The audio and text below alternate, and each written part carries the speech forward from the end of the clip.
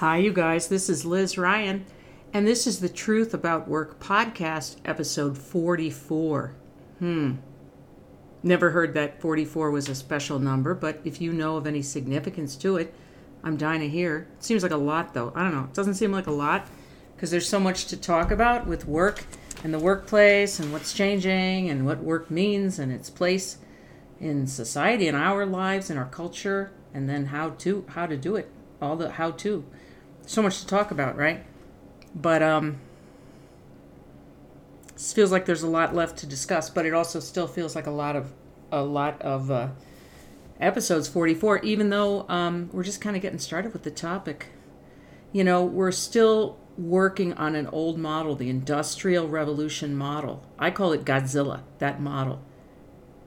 You know, with the hierarchy and the organizational chart, and information flows down. It doesn't go up easily, but it comes down easily, meaning the folks making the big decisions are very removed from the consequences of the decisions, or certainly, you know, the people who carry those things out. So it's a very flawed model for a lot of reasons. There's a lot of fear in it, and that's what I love to talk about and dissect. But I'm deluged with questions, and I don't mind. It's great. If you have a question for me, please send it to support@humanworkplace.com. We can answer a few of them on LinkedIn or here on the podcast or Twitter, wherever, Facebook, in a blog post, something like that, in a video. And I want to say I love answering the questions, and I'm answering them in order to spin out in little bits of web, right? Like Peter Parker, this overarching idea of human workplace and how we could work from the, you know, most lofty kind of structural design for work down to how we do individual procedures and transactions and practices, but with an understanding, a mindset that work is about people first and foremostly. And yes, we have to make a profit to stay in business, but this idea of chasing the last penny of profit, you know, so that there end up to be 7 companies in the world, and it's ridiculous. Obviously, that model is flawed. So at the level of, you know, our whole society, we have big changes to make. And at the level of individual organizations, there's a huge opportunity to say this is going to be a company, an enterprise, an organization that runs on the human workplace model, putting people first, because that is sustainable for us as a company, and that's what I want for my company, rather than, you know, a quick exit by virtue of selling to a conglomerate, you know, 2 years after the founding to make money quickly, and then you know, become a freak, a weirdo, like some of these billionaires that hoard bizarre shit because, you know, they have so much money, they've lost their reason. There's people starving. You know, that's the biggest imbalance there is, right, on the planet, that's leading the planet into literal existential danger through climate change. But no, I have to. And so then that model spills down to the smallest little company. Wow, if I can just make X number, I don't have to work anymore. And it's like the literal opposite of thinking holistically, or thinking about us as one community, or thinking that what benefits, you know, the people with the least benefits all of us and makes us healthier as a group, right? And so the answers to the little questions, you know, questions in the moment, which I love to answer. What should I do in this situation with my job search, or with my boss, or with my team, or with my career direction? You know, what should I do, or what do you think? They're great, and they are, for me, apertures. Q&A, you know, the A part of Q&A, question and answer, is me trying to dribble out this human workplace, you know, worldview in bite-sized pieces. That's what it is. That's the reason I love Q&A, because people run into these situations, and really what I interpret every question as is, how does human workplace sort of methodology and practice and philosophy inform this specific issue I'm asking you about? It's easier than saying, here we go, is the human workplace canon. Here you go, step 1 through 1,000. We do have courses, virtual courses, multimedia courses on our site, humanworkplace.com, on job search and starting your consulting business, and HR and leadership and writing your resume and really cool stuff, career reinvention and all that kind of stuff. And I still know that, the topic of work and how do you, all from the minutely practical, how do I respond to this particular kind of email correspondence I got in the course of my job search from a recruiter or from an employer, whatever, or from a candidate, all the way up to, dang, like how am I even supposed to think about my career in my life, especially in this world where it can be very hard just to have a job that pays my bills. I don't have the luxury to think beyond that. But so with that overarching fact, how do I think about it? What should I expect for myself? I'm still fighting the voices that tell me I'm still trying to live up to other people's expectations. And that's a weight on my shoulders, trying to make my own choices, but also like bills must be paid. And it's a very complicated, three-dimensional Sudoku puzzle, always shifting. It's a very hard thing to figure out, your work in your life. And so that's why I talk about this stuff. Love to answer questions. And those questions are being answered in, the spirit of sharing sort of the human workplace worldview in tangible bites, in ways that people can apply. It has to do with what? Growing your flame, getting a better understanding of what you bring, and realizing, wow, not everyone's going to appreciate this. Not everyone's going to appreciate me, who I am, my story. Different things will affect different people differently. And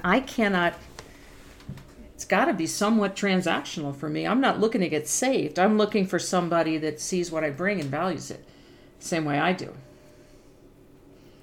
Right? And for employers, it's how do we create an environment where people want to be?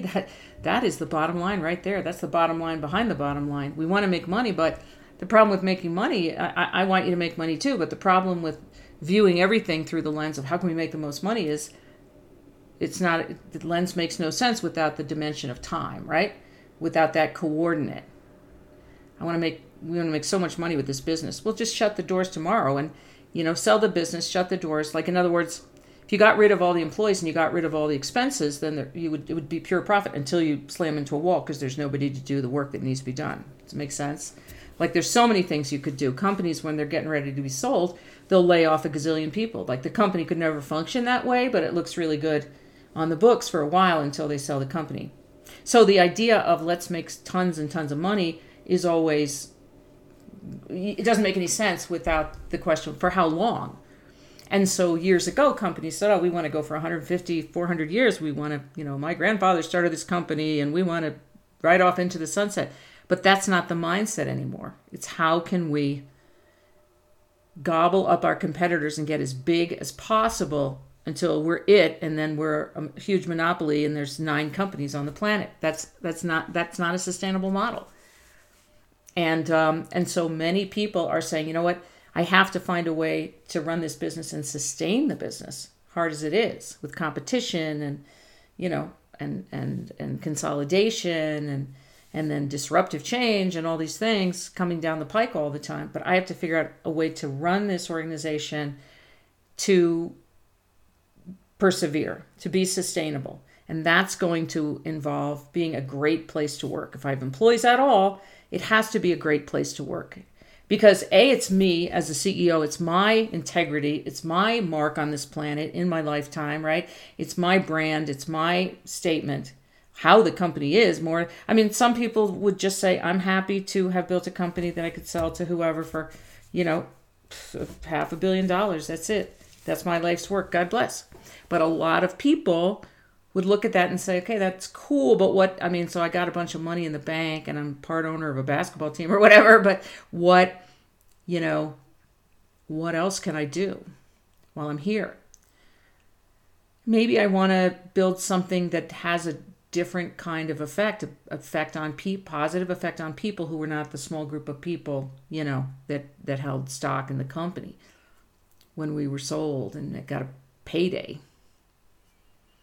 Maybe I want to make an organization that's a great place to work and that takes great care of its customers and that is a positive force in its community, in all of its communities, and that maybe my legacy is more like a trailblazer in building, a sustainable business that really, really valued people all the way around, in every direction. Customers and employees and vendors and contractors, whatever, community members. So, I'm talking to those folks really because they want something different and they want to strategically and thoughtfully and intentionally, have a company that values people. And the weird thing is, it's so much easier than the other kind. It's crazy. It's really crazy that it's so much cheaper to lead people through trust than to manage them down to the ground through intense, fear-based supervision, looking for infractions. It's just weird. It has never made logical sense that anybody would lead through fear, because it kills the goose that lays the golden eggs, right? It kills motivation. It makes people not trust you. And it drives great people away from an organization or even a recruiting pipeline. But fear is expedient. It's really fast. And the other thing is, it gives you a temporary high, like a drug. Like not feeling fear, but inducing fear in someone else, because that's like our old-fashioned view of power. Made that guy jump. Oh, good for you. Are you 11? I'm not listen, we all feel fear, but fear-based management is the worst, and it's the enemy. Talking about Godzilla. Oh, Godzilla, the model that we still use for work, I call it Godzilla because of that blue oyster called Song, called Godzilla. Goes, history shows again and again how nature points out the folly of man. Godzilla. Godzilla, the monster in the sea. Well, same thing. At work with the fear-based, hierarchical, rule-bound. So that's what we're really doing. We're chipping away at Godzilla. We're chipping away at this idea that, we have to lead through fear and progressive discipline and all this kind of stuff and, policies everywhere and sort of like, infractions are kind of the unit of measurement and it's all metrics and it's all KPIs. If we just respect the people that we hire enough to say, we hired you to do this job, and it could be kind of complicated, but you can figure it out and we're going to help you and you can put your own stamp on it. So what we're not going to do is subdivide every day into just like 15 metrics that you have to hit to prove that you would, it's like give people a little bit of rope, give them a little bit of space. And see what they can do. The mechanization of work is Godzilla. That's the enemy. That's what we're here at Human Workplace trying to talk about, raise awareness about, and eventually, erode. Mechanization of human work, of knowledge work. In anywhere, in a retail store, in a fast food place, in an office, in a lab. It's the mechanization. I'm all for automation. Automation should be human focused automation. It's weird. It's weird? Since I'm on a rant right now, and I'm going to get to the question. It's weird that we've had bachelor's programs, master's programs, who knows, maybe PhD programs in, user interaction and user experience and, I can't remember the terms, but, the usability, obviously. Usability, in general. Making things usable, making customer processes usable, making products usable, making design usable, making everything usable. I love it, love it, love it. But we don't do that at work in the processes very often because we have this overarching idea. You're getting paid. But wait, if it was actually easy and slippery, it would happen more often and more correctly and with fewer errors. Yeah, well, you're getting paid. Employees everywhere, always yammering, are always complaining. This automation is horrible. Like, put money into the systems that would let us actually do the jobs you pay us to do. And they say, like, why is our technology or why are our systems so far behind? You can deal with it. It's a weird dynamic. It's not good for your business. Well, it's employees and they can suck it up.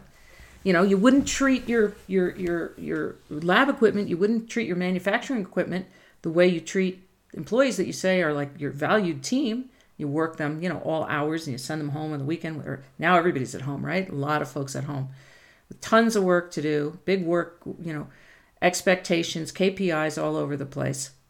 And no break. And there's no legal limit in the United States to the hours that a person can work, a salaried employee. Can you imagine that?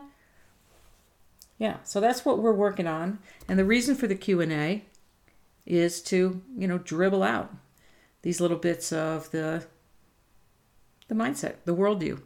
But I do have a bunch of really quick questions that people have been asking over email. And they're basically, how do you feel about, or what is your view on questions? So I'm just going to spit these out. What's your view on pre-employment tests? Well, I mean, if you start with the dynamic, you're here, you're interviewing for a job, we're super excited to meet you, we've got your resume, we have this need, we have this job we need to have filled, we want to tell you about it, we want to hear about you and have a conversation, but take this test. I mean, talk about the unequal power dynamic. This is what I'm always saying, right? Why? Is there a benefit? Right at the beginning of the relationship, take this test. Like, our fear is that you might not pass muster. You might not be good enough. That's not your fear, sweetie. That's not your fear. If you're recruiting, your fear is that a great person doesn't take the job because they're gone or they're grossed out by your entry process. That's not how you start a relationship. No.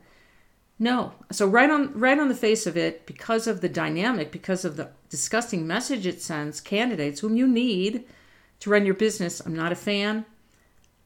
I soften toward the end of the process. Don't ask people for free consulting, obviously, but you say, look, here's the assignment. This is my favorite one, okay? And you can decide if this works for you or not. I would say to folks, what do you think? And they would say, it sounds amazing. I actually really want to do this job. Okay, thanks. That's super heartening, and I'm glad to hear it. It was a great talk. Do me a favor, if you feel like it, go home and don't send me a thank you note, but just say, here's what I heard. This is what I think is relevant. This is what I think is big for you. Here's my thought. I wasn't asking for free consulting. I do not want solutions to my problems. That would be goofy. We wouldn't even have time to lay them out in a way that anybody could. That's absurd. You're never going to give solutions. Oh, here's what you do. You just do this, and then you just hit the number 5 button. No. Anybody asks you to consult for free on an interview, lay out a complicated situation, you can say, well, I can tell you the process I would follow to solve that. I would interview you and this person and that person. I would get some data, right? Come on. But no, I would never ask somebody to go do free consulting. But what did you hear? Like, literally checking for signal to noise ratio. Literally checking to see the connection. That, I feel, is appropriate. What did you hear? They could send back 200 words. Well, I heard that your big thing is this, you're going to do this, and you're going to do this, and it sounds like I'd maybe put them in this order, or, I would question why this third item is as high priority. Whatever. It doesn't even matter. The main thing is that, did you hear? Am I communicating effectively, right? So I don't like pre-employment tests, but I think at the end of the process, you have to say, look, do we have a intellectual connection here, like that whatever I'm saying in our in-depth conversations about the role and the company and what's going on, makes sense to you. And the biggest thing when folks would have difficulty with that assignment is they just plumb forgot. They just didn't do it. I don't want to say forgot because maybe they didn't want to do it, which is absolutely fine too. But I did hear it for some people saying, hey, what happened? The thing, I was like, oh my gosh, I thought you were going to send this thing. Oh, I totally did say I was going to do that. It went out of my head, which is absolutely fine. But obviously you're not going to write back and say, hey, don't forget to send me that thing. That'd be rude because they might not be interested in the job, or they might not want to pursue it. But anyway, yes, I'm not a super big fan of pre-employment tests for the reasons mentioned just a moment ago. 360-degree feedback, no, also not. I've written a ton of articles about it. 360-degree feedback is gross. That is gross. We want to teach people to communicate. We don't want to teach them to talk about each other. Come on. It's 2021, you guys. And talk about your coworker. They're not going to know where the feedback came from. They won't know what is the truth. Then why are we working to knock down and tear apart relationships? That makes no sense. How do you, and then the managers in the middle of it? That is so gross. We'll talk about it another time. Liz, how do you feel about the question, tell me about yourself. I love that question. A lot of people don't like the interview question. Tell me about yourself. But I really like it because it's the most amazing aperture, keyhole to turn the interview around, spin the table, and say, well, here's a little bit about me, but actually, if I can ask you a quick question about the job, that would be super helpful and help me tailor my remarks. My question is, and you go into like a pain question, and I've written a lot about that, how to spin the table or how to answer the question. Tell me about yourself, because it's so open-ended. But even if you choose not to do that and go with the pain selling in the interview, it's still a great question. You get to decide how to answer. I know it might make you feel ill at ease. I don't know what to say, but now's your chance before your next job interview. Just think about what do I want to say? Tell me about your career, tell me about your path, tell me about yourself. It's okay. It doesn't mean they're prying or they want to know, deep dark secrets. Just you could go, I'm originally from here. I'm from 10 miles down the road, and I just recently moved down this way. And, I was working at the Unity Hospital and, in the admissions department, and I really like this and that part about it, but felt like I wanted to go into the different industry, whatever, right? Or you could say, well, I made a career switch, 7 years ago. It's been incredible. I was a graphic designer. Now I'm a physical therapist, whatever. And owning your story and telling your story just calmly and proudly that is such a big thing. This is an exercise. I'm going to be able to tell my story. 1-minute version, 3-minute version, 5-minute version. I own every single thing. It was all so important because it got you where you are. Nothing to apologize for, feel weird about. None of it. You get power when you say, why? Who's judging me that I care what they think? I went through first 10 years as a human resources person. I got grief from other human resources people, not my homies, not the people in my company, but other people would just look right down their nose at me and say, oh, you're an opera singer? And it just took me forever to say, yeah, I'm an opera singer. Yeah. You have a problem with that? What a thing. Because people get fearful. Oh, well, you must not be serious about business. I don't know. Am I serious enough about business? How serious am I supposed to be? How serious am I supposed to be? Can I not joke and laugh and sing opera and whatever? I'm serious about my job, but you want me to be more serious? You want me to furrow my brow? It's a weird thing. But people get fearful. All right. Finish up with a little story here. I've been telling you guys kind of my story of, just looking at work and being interested in it and seeing some of the dysfunction and the absurdity and some of the randomness of it. I think I told you I quit my job in the basement on Wall Street to be in the national touring company of Cats. That wasn't true. I'm not a dancer. And I frankly don't even like that show Cats, but I had to come up with something after I got called on the carpet by the VP because I changed a procedure without permission, and I saw in her face she was terrified. It was a moment.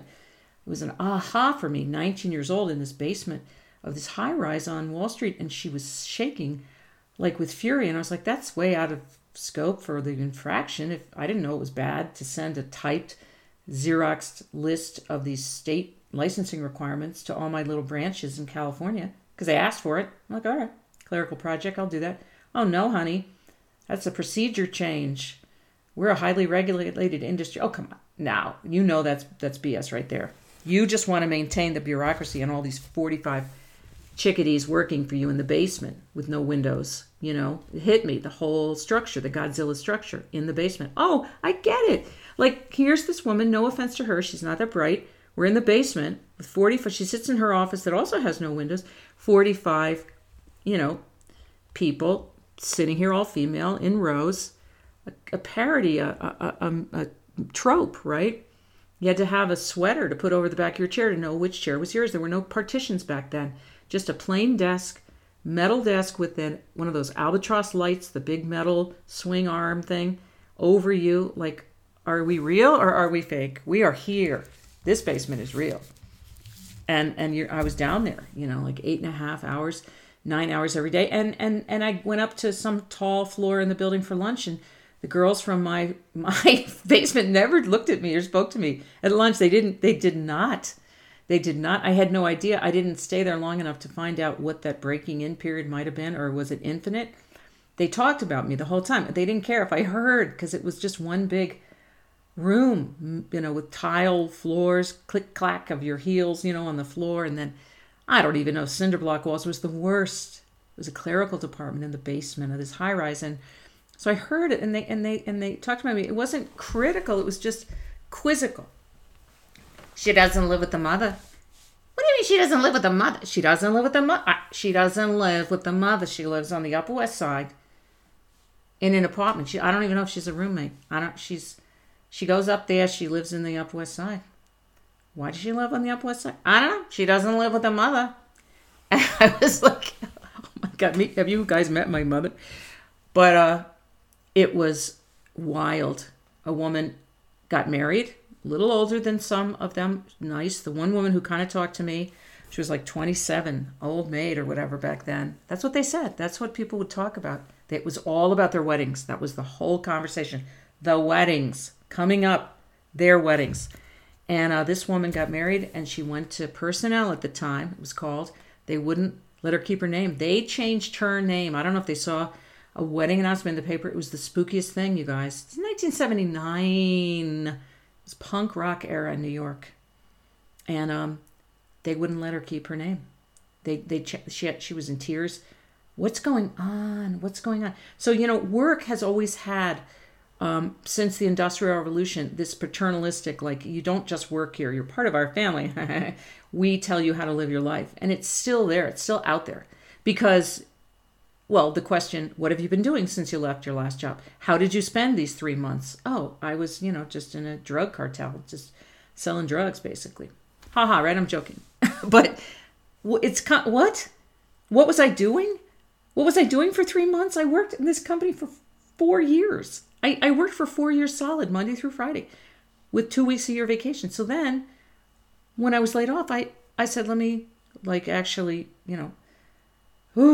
connect with my actual self, my life, connect with my family, my pets, just connect with my body, my purpose. I mean, if you can afford it.